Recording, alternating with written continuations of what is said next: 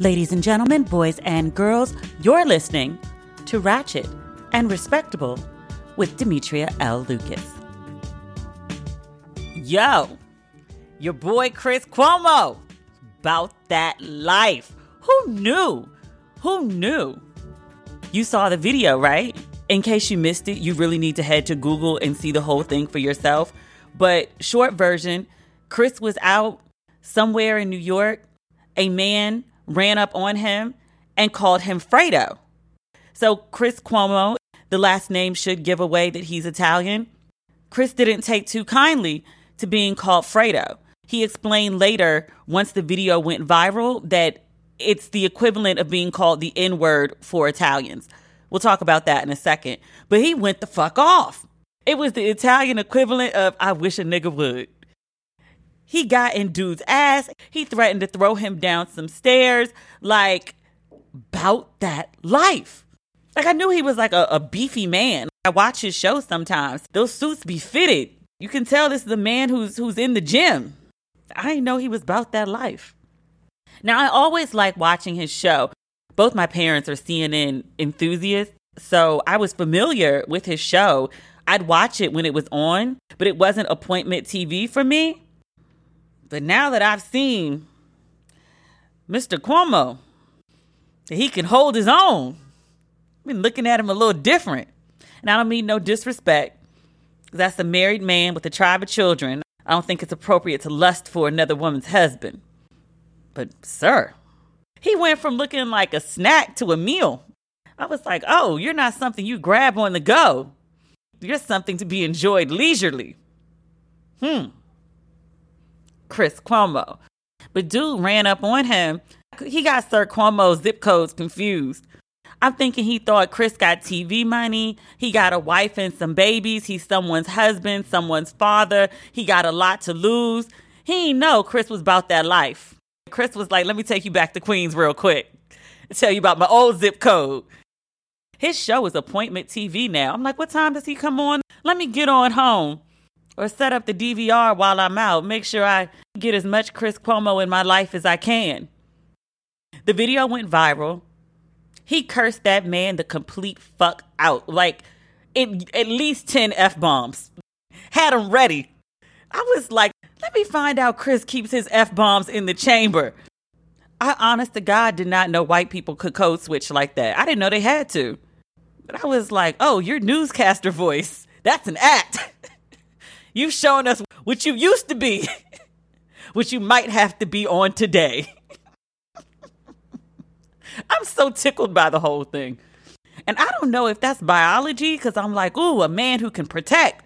Or if that's just dysfunction, like I'm drawn to a man with anger issues. I don't even know if it's proper to call that anger issues, though, because for real, like, sir, you called the man out his name. Now, you can argue the degree of offense that he should have taken by being called Fredo, and we'll discuss that 2 seconds. But either way, you called a grown-ass man out his name. Trump had some things to say about it. He was like, oh, Cuomo was an out-of-control animal. Sir, your whole inner circle ends up dead, indicted, or in prison. You were on camera talking about grabbing women by their vaginas. You would like to call someone else an out-of-control animal. Sir, the pot or the kettle, which one are you today? Y'all's president. Let's move on. Let's discuss whether Fredo equals the N-word. Cuomo says it does. I'm not too sure about that. But it's in the proximity. It's much more in the proximity than I think people are giving it credit for. And this is why. Assuming, which I really shouldn't, that you've seen The Godfather. I talked about Chris Cuomo and the Fredo reference on my Instagram page. And some poor soul was like, what is Fredo? I responded from The Godfather. And it's a fair question. I didn't see The Godfather until 21, 22. I was out of grad school when I saw it. So 22 probably. The movie came out before I was born. Godfather 1 came out in 72. I think the second one came out in 76. I wasn't born for either one of them. If you were much younger than me and you've never seen The Godfather, fair game. parents should have introduced you to it. Mine failed on the job. Maybe yours did too. This is me telling you, take 6 to 8 hours out of your life and go sit down and watch 1 and 2. You can skip 3. It's trash. It's worse than the last season of Game of Thrones. You really don't have to watch it unless you just want to see how the saga ends. But it's terrible. I'm warning you in advance. Okay. The woman on my Facebook page was like, oh, I thought it was from Lord of the Rings. Oh, baby girl, that's Frodo. That's not Fredo. That's 2 entirely different names, 2 entirely different allusions. And I can't even tell you what the allusion is to Frodo because I've never seen Lord of the Rings. Don't judge me. I'm just not into like that kind of fantasy stuff. Although I like Game of Thrones, so maybe I should be. Is it in that realm? I don't know. I say all that to say, Fredo from The Godfather was a bitch. Sort of. If you watch The Wire, which to understand half of what I say, you need to. And I don't mean just in this podcast. I mean in general. I quote The Wire or allude to The Wire in some form or fashion every 10 sentences. I can't help it. I love The Wire. Okay. Fredo was like D'Angelo Barksdale plus Wallace, in the sense that he was a good person but bad for his environment. Wallace and D'Angelo both don't make it on The Wire for various reasons. And it's not because they're stupid overall. It's not because they're bad people. It's that they're actually good people. And if they'd been raised in the suburbs in a more nurturing environment that was conducive for them, they would have been fine. In that sense, Fredo was not built for the mafia. If he'd been born into a different family, he would have been fine. But he just couldn't survive in the world that he was in, and the expectations of him as a son, as a man, he just, personality-wise, could not fulfill. Also, Fredo betrays the family. On a surface level, when you call someone Fredo, you're either calling them a bitch, a traitor, or a snitch. Those are things that are worthy of being offended by. Still, not the N-word. Here's where I think Cuomo gets the N-word comparison from. Fredo and the Corleone family are Sicilian. In Italy, definitely many moons ago, I don't know about current day, but many moons ago, Sicilians were looked at differently than Northern Italians. Many of the negative stereotypes that white folks apply to black folks are the same as Northern Italians applied to Southern Italians, i.e. Sicilians. So the idea that they are lazy, that they are ignorant, that they are loud, sound familiar? That's how many Northern Italians felt about Sicilians. To the point that when Southerners, Sicilians, would go to Northern Italy, Northerners would have signs that say, Southerners not welcome. We don't serve Southerners. We don't serve Sicilians. That said, I can see how Cuomo could make a comparison to the N-word. I still don't think it's the same thing because even with the mistreatment of Sicilians by Northerners, it still doesn't come with the weight of slavery, which the N-word has. And I hate to do some sort of oppression Olympics about who got it worse, because that's definitely not what I intend to do. I want to acknowledge that both Fredo and the N-word are slurs. I want to acknowledge that using them is both about making people feel less than and inferior to the user, but it's not the same. It's in the same vein. I don't think trying to drag Cuomo through the coals over the comparison is right.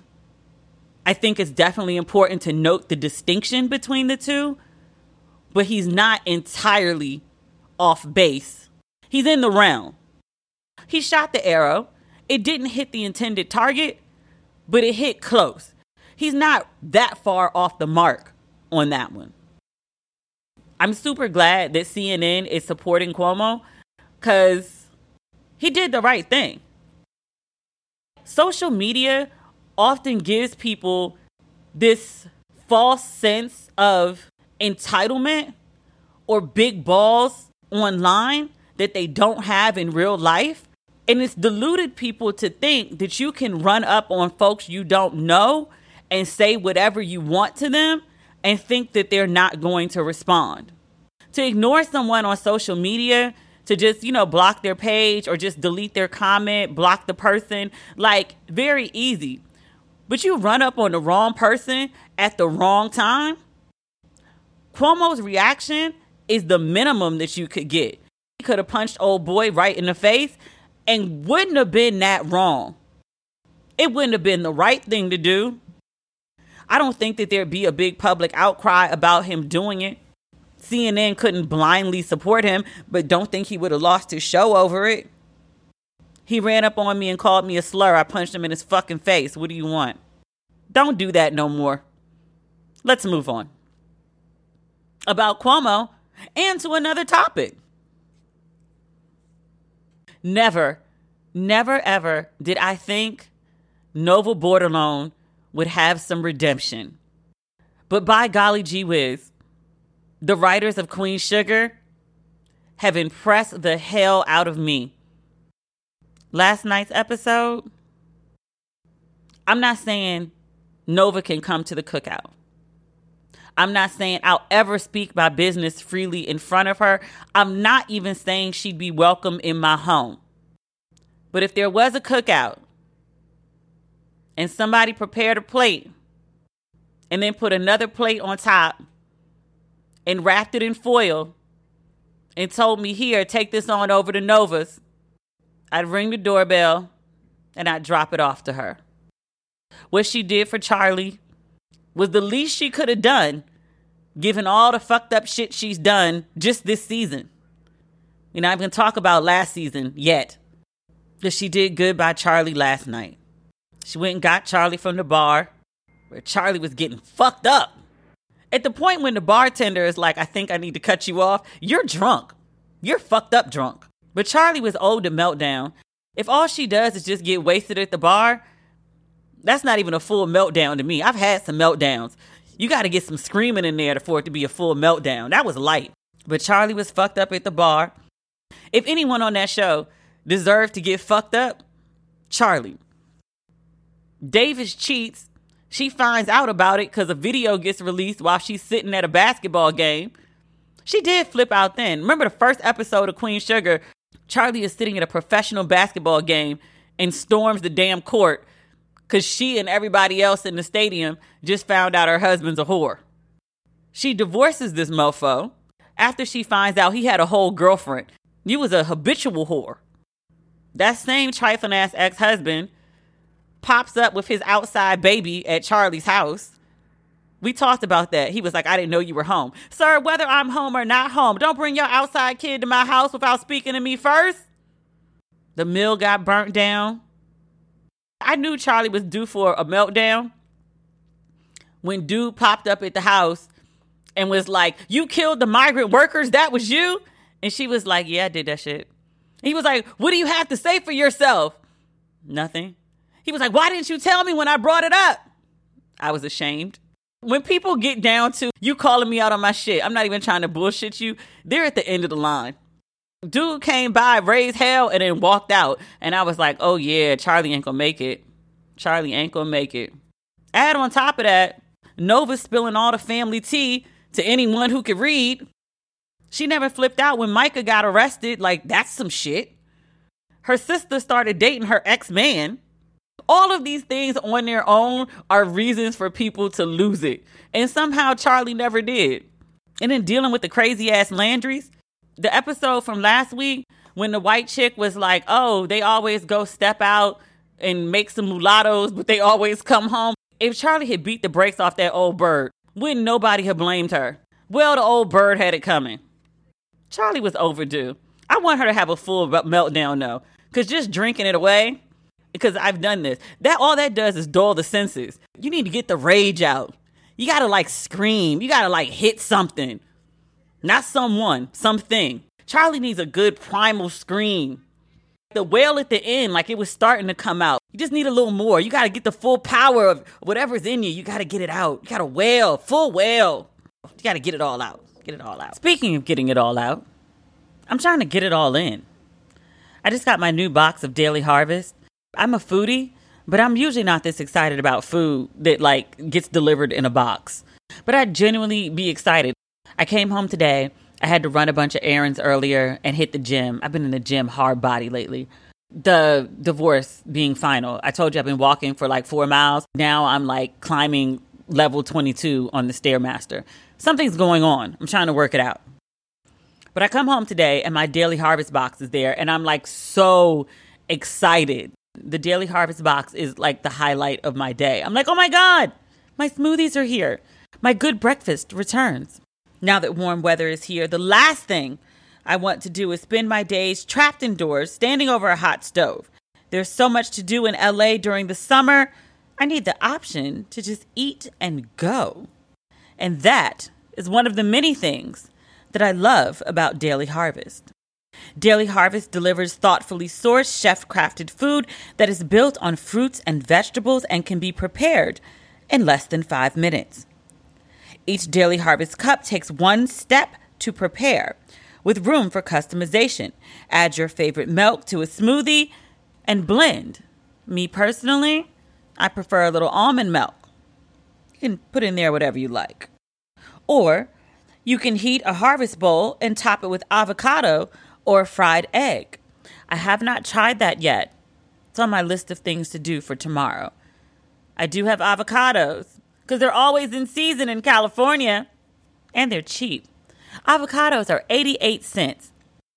The best part of Daily Harvest? Those single-serve cups are the ultimate grab-and-go meal or snack, so I can get a dose of nourishing fruits and vegetables at any time of day. If you, too, would like to get your Daily Harvest on, you can. Go to dailyharvest.com and enter promo code RESPECTABLE to get 3 free cups in your first Daily Harvest box. That's promo code RESPECTABLE, RESPECT, for 3 free Daily Harvest cups at dailyharvest.com. That's dailyharvest.com. Okay, back to our shenanigans. Have you been following these epic celeb vacations on Instagram? My faves have been yachting all over France and Italy. Steve and Marjorie are on some gigantic yacht that's at minimum $350,000 a week. They've been gone at least a week, maybe 2. Marjorie just posted a video of their vacation on Instagram. It is everything. That woman spends money so beautifully. She and Steve and various family members popped in and out. They were in Capri. They were in Saint-Tropez. A couple other places. Absolutely beautiful. Absolutely gorgeous photos.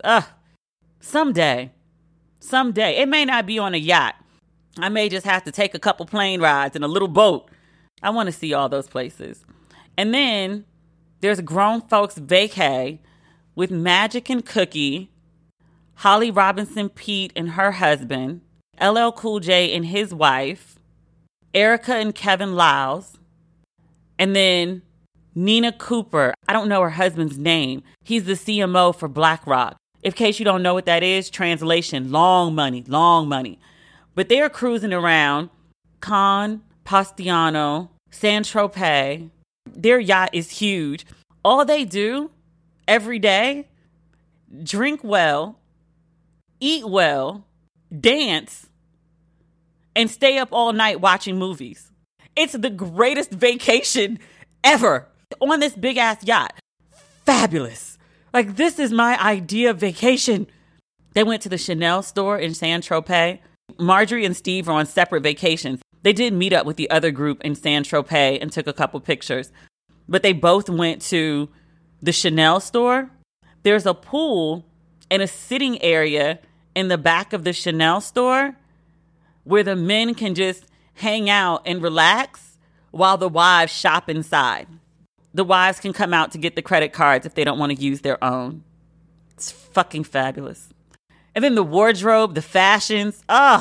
Erica Lyles is one of the best dressed women on Instagram. That woman loves Dolce & Gabbana. I think it's unpopular to wear right now. I can't keep up with which European brand has offended people. However, the wardrobe, it's out of this world. It's absolutely out of this world. And watching these vacations, one of the first thoughts that popped in my head was, God, I miss Suede magazine. God, it came out in 2004, 2005, maybe. I was still working at BET. 4 issues. It was like Black Vogue. It was one of the greatest magazines for Black women I've ever seen. It was upscale. It was luxurious. You know how I talk about how like Marjorie Harvey spends money so well? Suede highlighted that lifestyle. It was amazing. And they spent a ton of money on it. In fact, they spent the entire year's budget on those 4 issues. And I think that's why it closed. Fun fact, when I was working at BET, I applied for a job at Suede. And I actually got the job. It was as an assistant editor. And was preparing to give 2 weeks notice at BET. And then Suede closed. I would have been so fucked. So fucked. But God takes care of babies and fools. I was probably 25 at the time. So baby, thanks. So I didn't get stuck with no job. But yeah. I miss Suede. Because Suede would have been documenting this entire vacation. They would have been had a story on Marjorie Harvey planning holidays for the family. They would have been had access to Erica Lyles' closet. You know what else they would have had? They would have been covered Shannon Sharp and his bag collection. Don't nobody got bags like Shannon Sharp. That man's Louis collection is sick. It's out of this world. I miss Suede. I was talking about this on Facebook the other day, and people were like, so why don't you found your own version of Suede? Because print is dead. I don't know if a website would do it justice. It could. Let me think on that. Me and Helena Andrews been talking about this concept for like ever and a day. Now I want to call her and be like, sis, remember that thing we've been talking about for like 10 years? Probably need to get on it at some point, you know? We need funding. We need somebody to underwrite this whole thing. Who does luxury? Let's figure this out. I kind of miss my editorial days. Have you been watching The Boys on Amazon Prime? I personally think it's a terrible title for a show because I'm like, The Boys? What does that mean? Like, what are the boys doing? Tell me something about the boys. Like, this is not intriguing. But I was flipping through Amazon Prime one night. I saw the show and I saw Laz Alonso was in it. I did him a solid once. He did me a solid once. And we always speak when we see each other. He's good people. Many, many years ago, I got him into Essence as, it wasn't Single Man of the Month. It was a roundup of like hot Hollywood types or something like that. But I got him a full spread in Essence. Months later, my book was coming out. I was doing a pop-up party for the BET Awards. I called him and was like, hey, I need a solid. Can you host my book party? And he was like, sure. Tell me when. I got you. Not only did he show up, he went and bought a copy of the book and read it before the event and then talked about it at the intro. So I sold tons of books that day because everyone was like, oh my God, 1, Laz Alonso's here. And 2, oh my God, Laz Alonso reads your book. Good dude. Really, really nice guy. Love him to pieces. So anyway, I see that Laz Alonso is in this show. I ran into him at ABFF and I was telling him like I moved to LA and he was like, yo, I'm never there. I've been in Toronto shooting for like ever. And I'm sure I must have asked what he was shooting. But if he said The Boys, it's never something that would have stood out in my head. So I see that he's in this show. And I was like, oh, I wonder if this is the show that he's working on. It sounds okay. Let me give it a click, give it a stream and a download, support the homie. So it's loosely a show about what if we treated superheroes the way we treat reality stars? And then what is the dark side to that? It's a really interesting concept. There's a lot of plot. It's very intertwined. And I don't want to give anything away. But if you're into superheroes, especially if you like X-Men, which I really, really, really do, if you're interested in that, and you just want to see Laz Alonso looking like a buffet, not a snack, not a meal, a buffet. That's at least 2 plates, at least 2. You should give it a whirl. I don't think Laz shows up until like episode 2 or 3, but once he arrives, ma'ams and sirs. And just FYI, I'm not getting paid for that drop. It's just a good show. I watched all 8 episodes in a week. It seems that we need to talk about Jay-Z and his new deal with the NFL. A lot of challenging words for Sohova, Beyonce's husband. People aren't really feeling this latest collaboration. I wish I could tell you what the deal is, but the details seem pretty fuzzy. I've looked in a bunch of places trying to figure out exactly what this deal entails. I'm coming up blank. The best I can get is Roc Nation will lead the NFL's endeavors in sports and social justice. What does that mean exactly? Jay-Z is producing the halftime show now? Is it the same halftime show that he turned down last year on some You Need Me, I Don't Need You? Is this the same halftime show that he asked Travis Scott not to perform at? I'm unclear. This is the best that I got, and it's from ESPN. Roc Nation did a press conference at their offices, and an ESPN reporter was present. Through music and entertainment, Roc Nation is going to amplify the league's Inspired Change initiative for social justice. And there is the opportunity to potentially accomplish big things and uplift many in communities that are important to Jay-Z. Now look, my undergrad degree is in English, specifically writing, language, and rhetoric. So with good training, I'm going to tell you straight that that's a whole lot of words to essentially say, they cut me a check and I'm trying to figure something out, but nothing's set in stone. He's a figurehead. And this is where he loses me. Because he says at the press conference, and this is a quote, Colin's whole thing was to bring attention to social injustice. In that case, this is the next phase. What is this? I don't know what this is. What exactly are you doing, sir? I'm not clear. Also, I think it's notable to mention here, Jay-Z was like, oh, I talked to Colin about this. Did you? Because Colin's camp told TMZ we ain't talked to Hov. We ain't heard from him. We ain't had no conversations with him. Like, we don't know what he's talking about. There's been no discourse. No such thing did happen or occur. And now Colin is a classy man.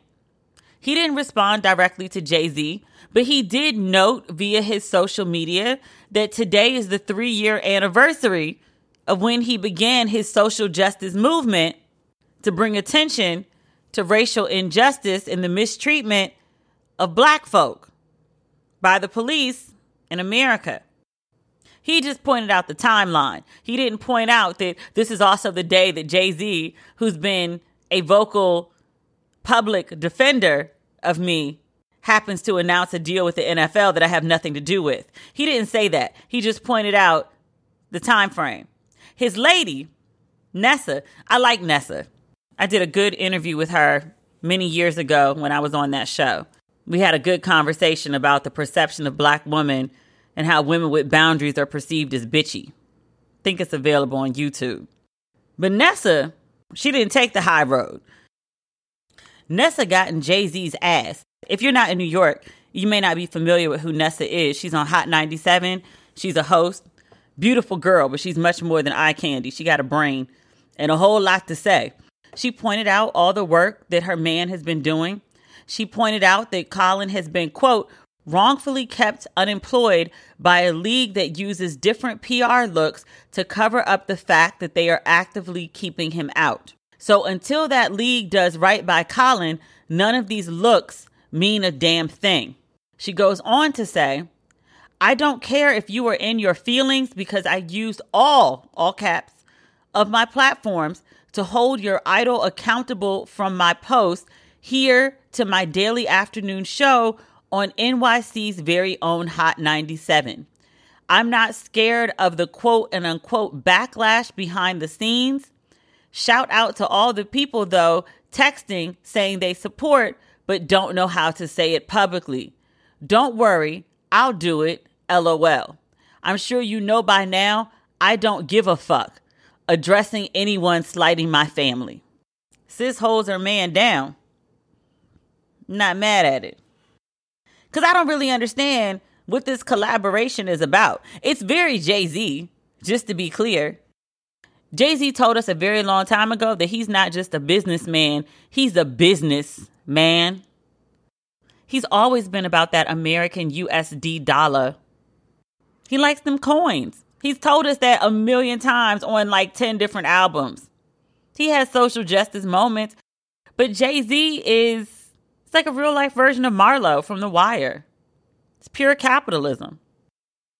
I'll also say this. The NFL, they ain't the first organization that has a problem with black folk that they need to fix. And I totally get why they would reach out to Jay-Z and why he would accept. No one's published the amount that the contract they offered him was, but I'm sure it's a pretty penny. Jay-Z don't come cheap. I know this was a cute check for him. The NFL got long money. And as a business endeavor, it's a cute look. It's a long way from Marcy Projects. I mean, you take the morals and politics out of it, it's a cute look. Which has always been Jay-Z's, like, bottom line. Like he's hip-hop's first billionaire. You thought he was just going to get there and stop? That's very un-Jay-Z-like. So whether you like his decision to pair with the NFL or not, it's very on brand for Jay-Z. That said, the rollout of this collabo is all wrong.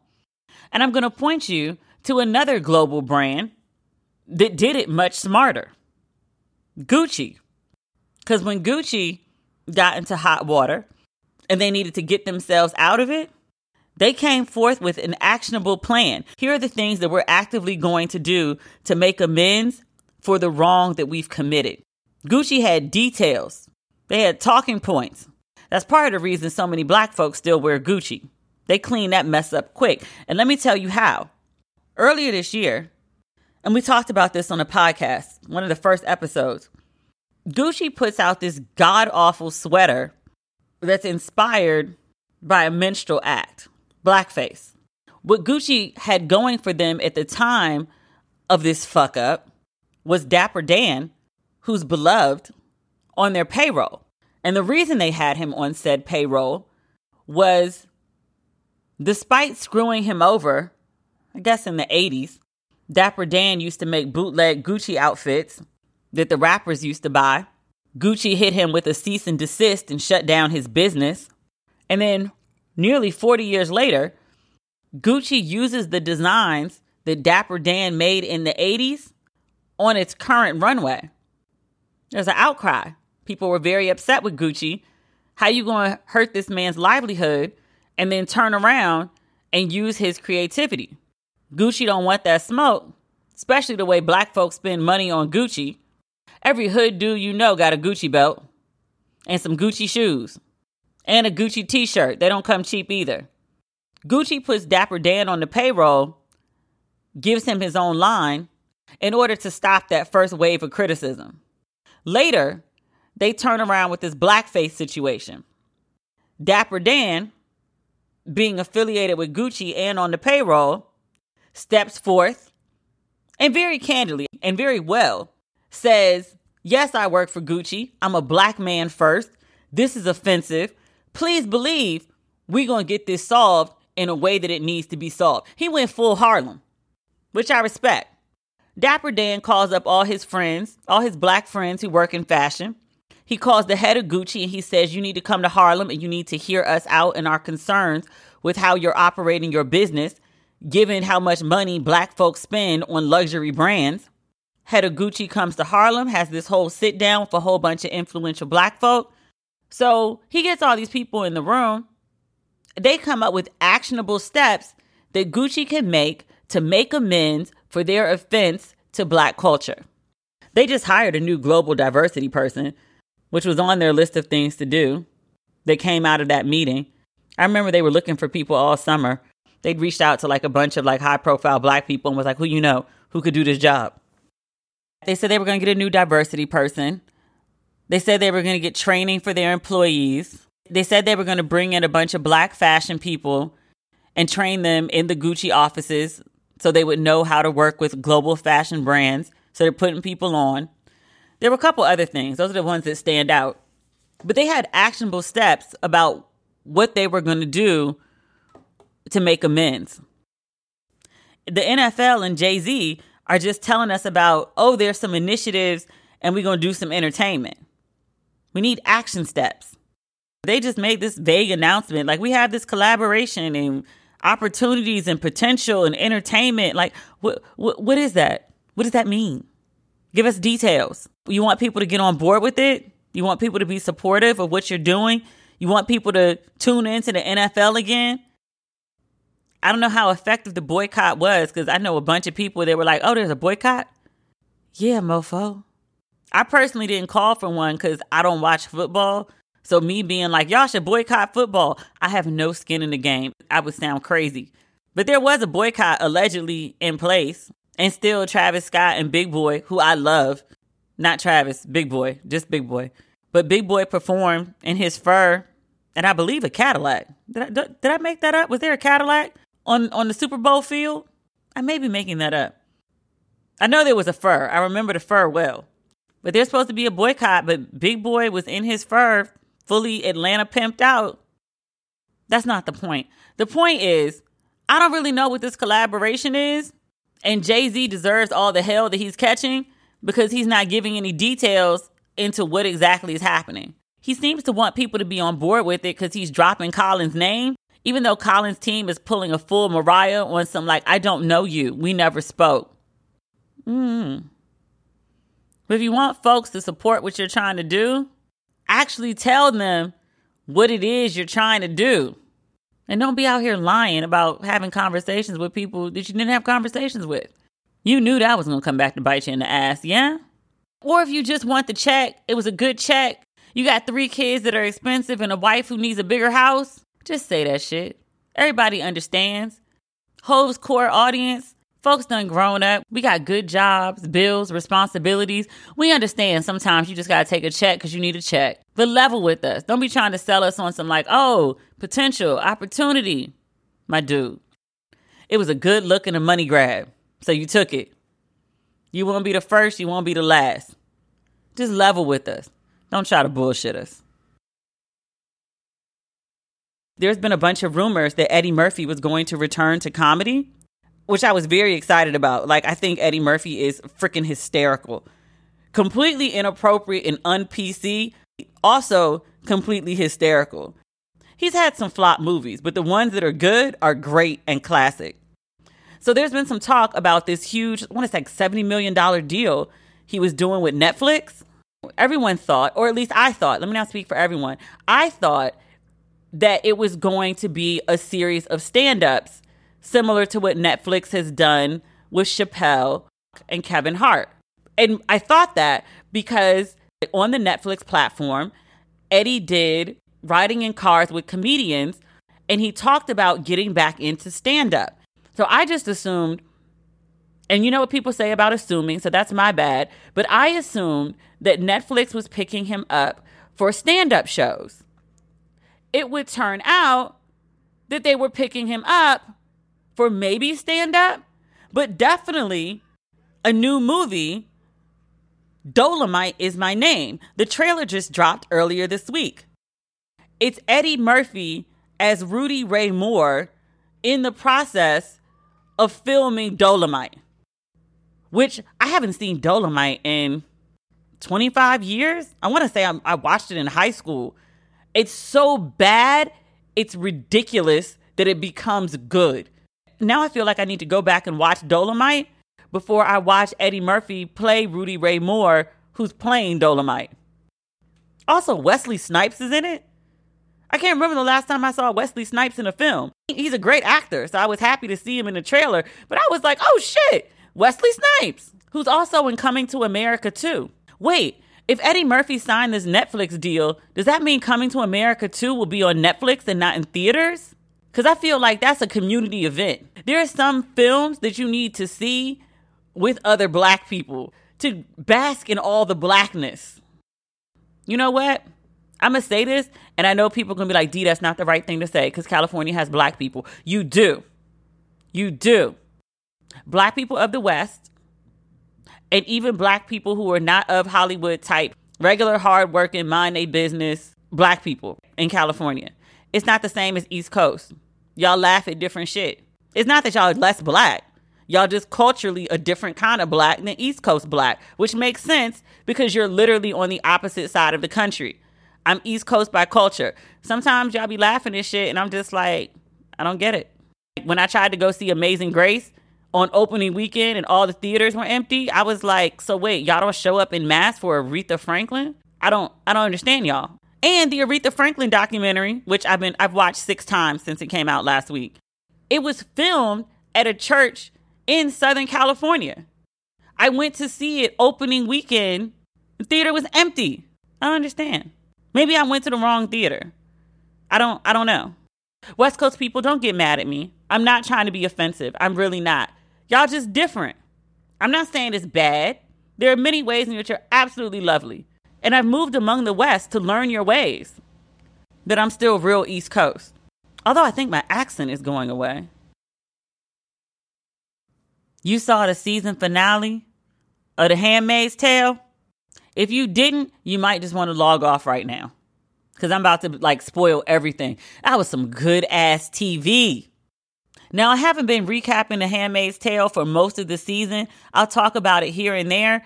But most of this season has been dry. Very, very dry. I have not been enjoying it. I tune in because I've watched this far and I'm rooting for June. But I'm really just I respect the DP. I love the director of photography. The shots on this show, the angles, as an amateur photographer, I love the angles. I love the way this show is shot. It's beautifully shot. But the plot has been very slow and very boring this entire season. That said, these last 3 episodes, whoever wrote these last 3 episodes should have wrote the whole season.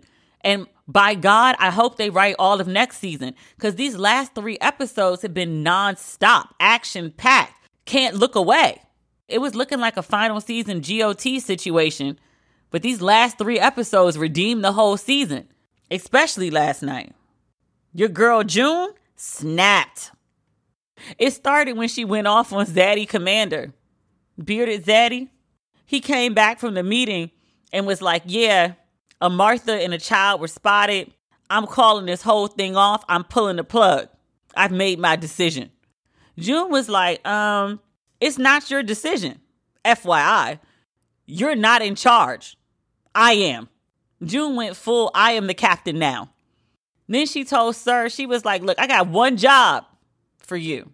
You gonna go find a map so we can get to this airplane and get all these children there safely. Thanks and good day. He was like, this is my house. But he went to find that map though. June did have a gun. That'll make people rethink their bark. I'm just saying. Also, some details came out in that conversation that I wasn't clear on about Gilead. They're cutting women's clits off in Gilead? Really? We're doing female circumcision in Gilead. Really? Who thought that was a good idea? I don't understand why men would want to have sex with a woman who's not enjoying it. But I guess if they feel like if a woman enjoys sex, she's more likely to cheat. You want to have sex with a mutilated vagina? This is your choice in life. I guess. A lot of countries in real world do it. I don't understand it. I want to be respectful of folks' cultural practices. I really do. But that baffles me. You know, I've been hard on June for most of this season. Chick gets on my nerves. She's been spending most of this season doing these hard stares into the camera, pretending to be a badass, when really she's just reckless and getting people killed because she don't know what she's doing. But last night, She pulled some shit off. I didn't know June had it in her. I really didn't. I'd given up hope on June. I thought she was just an annoying white woman. June should have been hanging on the wall for all the crap she's done. But that heist with the kids, sis stole like 100 kids and sent them to Canada. She's a G. I gotta give credit where it's due. June is a baby mama who's harder than a lot of these. I don't have to use the word. You know the verse. You should be familiar by now. She stabbed Stabler a couple episodes ago with a pen. She stabbed a mofo to death with a pen. I was like, damn, June. This week she's pulling guns on multiple people. Shot one at point blank range and ain't feel bad about it. Did what she had to do. Chick is wild. I didn't know. But she saved them kids, though. June got her own little underground railroad going on. She pulled off a whole Harriet Tubman with 100 babies. Was it 100? I have no sense of counting crowds. I know it was more than 50 that was planned. It could have been 75. I want to say 100, though. It was a lot of damn kids. To get through the forest and be quiet, I was like, this is only in TV. She got them kids out of Gilead, though. I wish Hannah could have made it. But if Hannah was there, I felt like June would have just got on the plane and left, and that would be the end of the show. And as much as I complain about this show, I actually genuinely like it, especially these last 3 episodes. I'm like, oh, we're back to season 1 writing again. This is why I started watching. I wish Zaddy Commander had made it out. He seemed to genuinely feel bad about the things that he's done in orchestrating Gilead. And then his wife killing herself. I mean, that's a hefty price to pay. Not that he didn't owe it. I understand why he didn't leave, but he seemed to be trying to make amends in a small way for the gigantic fuck up that is Gilead. He tried, but I also respect that he was like, I need to stay and pay the price for what I've done. He was an ain't shit man on the front end, but he's a stand-up man on the back end. I respect that. I usually don't cry over TV. But last night, I was all boo-hoos, completely boo-hoos. When Sister Rita, the Martha, when she got to Canada and she started crying, I was like, look at this black woman getting free. I was moved. I was touched. When the little girl in the plane, the one that June had been fawning over, also the little girl that June pulled a gun on, but neither here nor there. When Poussey came on the airplane to introduce herself, and she was like, are we at the place where I get to wear what I want? Lost it. I swear I'm not a crier in general. I used to not be. I cry all the time now. Like the littlest things. I'm just full of emotion and feelings. Like this is new for me. You got to work with me sometimes. Even still, I don't really cry all like that, but I cried and cried and cried last night. All those little hopeful faces of lost children arriving in Canada and getting their freedom. In my feelings. When June told Rita to watch over the little girl, and Rita knew that June was about to go do some crazy shit, suicide mission essentially, cried. June get on my nerves. She really does. She's entitled. She's frustrating. She's reckless. She can be the absolute worst of white women. And for some reason, I just do not want her to die. I don't know why I'm so attached to June. Am I colonized? Also, June is going to be insufferable next season. When she was being carted away at the end by the other handmaidens, and she was quoting some Bible verse about leading people to the land of milk and honey. I don't know what scripture that is. But if you think June is not going to have a God complex after she's pulled off this stunt, you don't know June. June about to be extra as fuck next season. I'm excited. I just don't know where this plot is going to go. The handmaidens that didn't leave, especially June, how are you going to escape persecution? Because if June dies, I feel like the show is over. So she can't, but I'm like, it's unrealistic that she doesn't. Like at a very bare minimum, how does she get medical attention without alerting people that she was involved in this shenanigans of like 100 missing children? Like it's daylight when the other handmaids go and get her. People would have woken up and realized their children were gone. All hell is about to break loose. I don't know what they're going to do, but I know I'll be tuned in to see whatever it is. Almost last, but not least, the commander turned on Serena, which doesn't shock me. And really, your wife just sold you out, so you owe her no loyalty. But he was like, so, you know that Serena had arranged a rape. And then when the Canadian authorities confront Serena, they're like, ma'am, you forced your handmaid to have sex with your driver in order to conceive the child that you're trying to claim as yours. Serena's so far gone, she didn't even deny the charges. She was like, but they were in a relationship. Now, ma'am, that's not how this works. You did indeed force them to have the sex in order to produce the child that you wanted because your husband was shooting blanks. I'm actually shocked that Serena genuinely thought that she was going to be one of the architects of Gilead to lay the foundation for the whole thing to happen, to actively participate in a rape, to be an arsonist, to steal another woman's baby, to beat the shit out of June, to backstab her on multiple occasions, and somehow she thought she was going to get away with all of it? She was going to go to Canada and she was going to sell out her husband, and then she was going to get an hour a week with her kid and occasional freedom? She just thought that was it? That's some white woman shit right there. My God, lady. Seriously? Serena's a war criminal. She doesn't see herself as such, but ma'am, and I ain't feel the least bit bad about her. She was upset they were taking the baby, and she's like, what do you mean? I have immunity. Like, what are you saying to me? Like, I was under Gilead state. Like, if I didn't participate, I could have been executed. Ma'am, you were a willful, active, enthusiastic participant in a whole bunch of shit. You weren't nobody's victim. You liked it. You wanted it. You enjoyed it. Serena is to Handmaid's Tale what Joffrey was to Game of Thrones. Good riddance, heifer. What you about to get is everything you deserve. Good day. So yeah, those are my thoughts for the week. I have no more. I've run out. I'm fresh out of thoughts like Chris Cuomo was fresh out of fucks. I can't promise next week. I'm going to try my best. I am traveling. I have not decided whether I'm taking my podcast equipment or not because I have a very full schedule and I don't know how long I'm going to be in Accra. I'll be back before the visa is up so I don't get kicked out the country. I haven't run off in a while because I've been trying to get this apartment together. I just thought it would be like weird to go bouncing around God's green earth and I don't have a bed to sleep on. It took forever for that damn bed to come. However, there is a bed, there is a couch, there's a kitchen table with no chairs.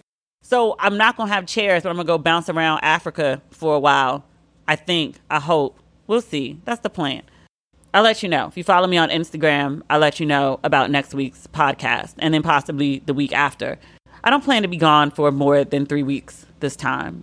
I'm looking forward to this trip. It's much, much needed. I didn't go away for my 40th. I just didn't feel like it. And I just spent a ton of money buying furniture. I moved here with a desk, a bench, and a trunk. Literally, that's all the furniture that I came with. Put an entire house together in 4 months. It felt like forever, but I guess that's pretty impressive, at least to me. Small wins. You gotta count them all. This is my first international trip, actually, of the year, isn't it? That's crazy. Last year I went to like 10 countries. This year is like 1. That's nuts. But I did move. I've been to a bunch of cities. That's got to count for something. I've been in grind mode. There are years to grind. And there are years to relax. This is a grind year for me. All right. That is everything. We'll talk soon.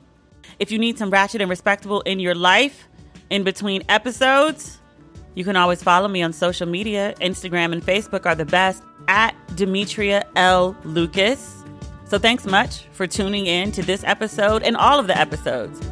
Greatly appreciated. So that's everything. And we'll talk again. Not quite sure when. Okay. Bye.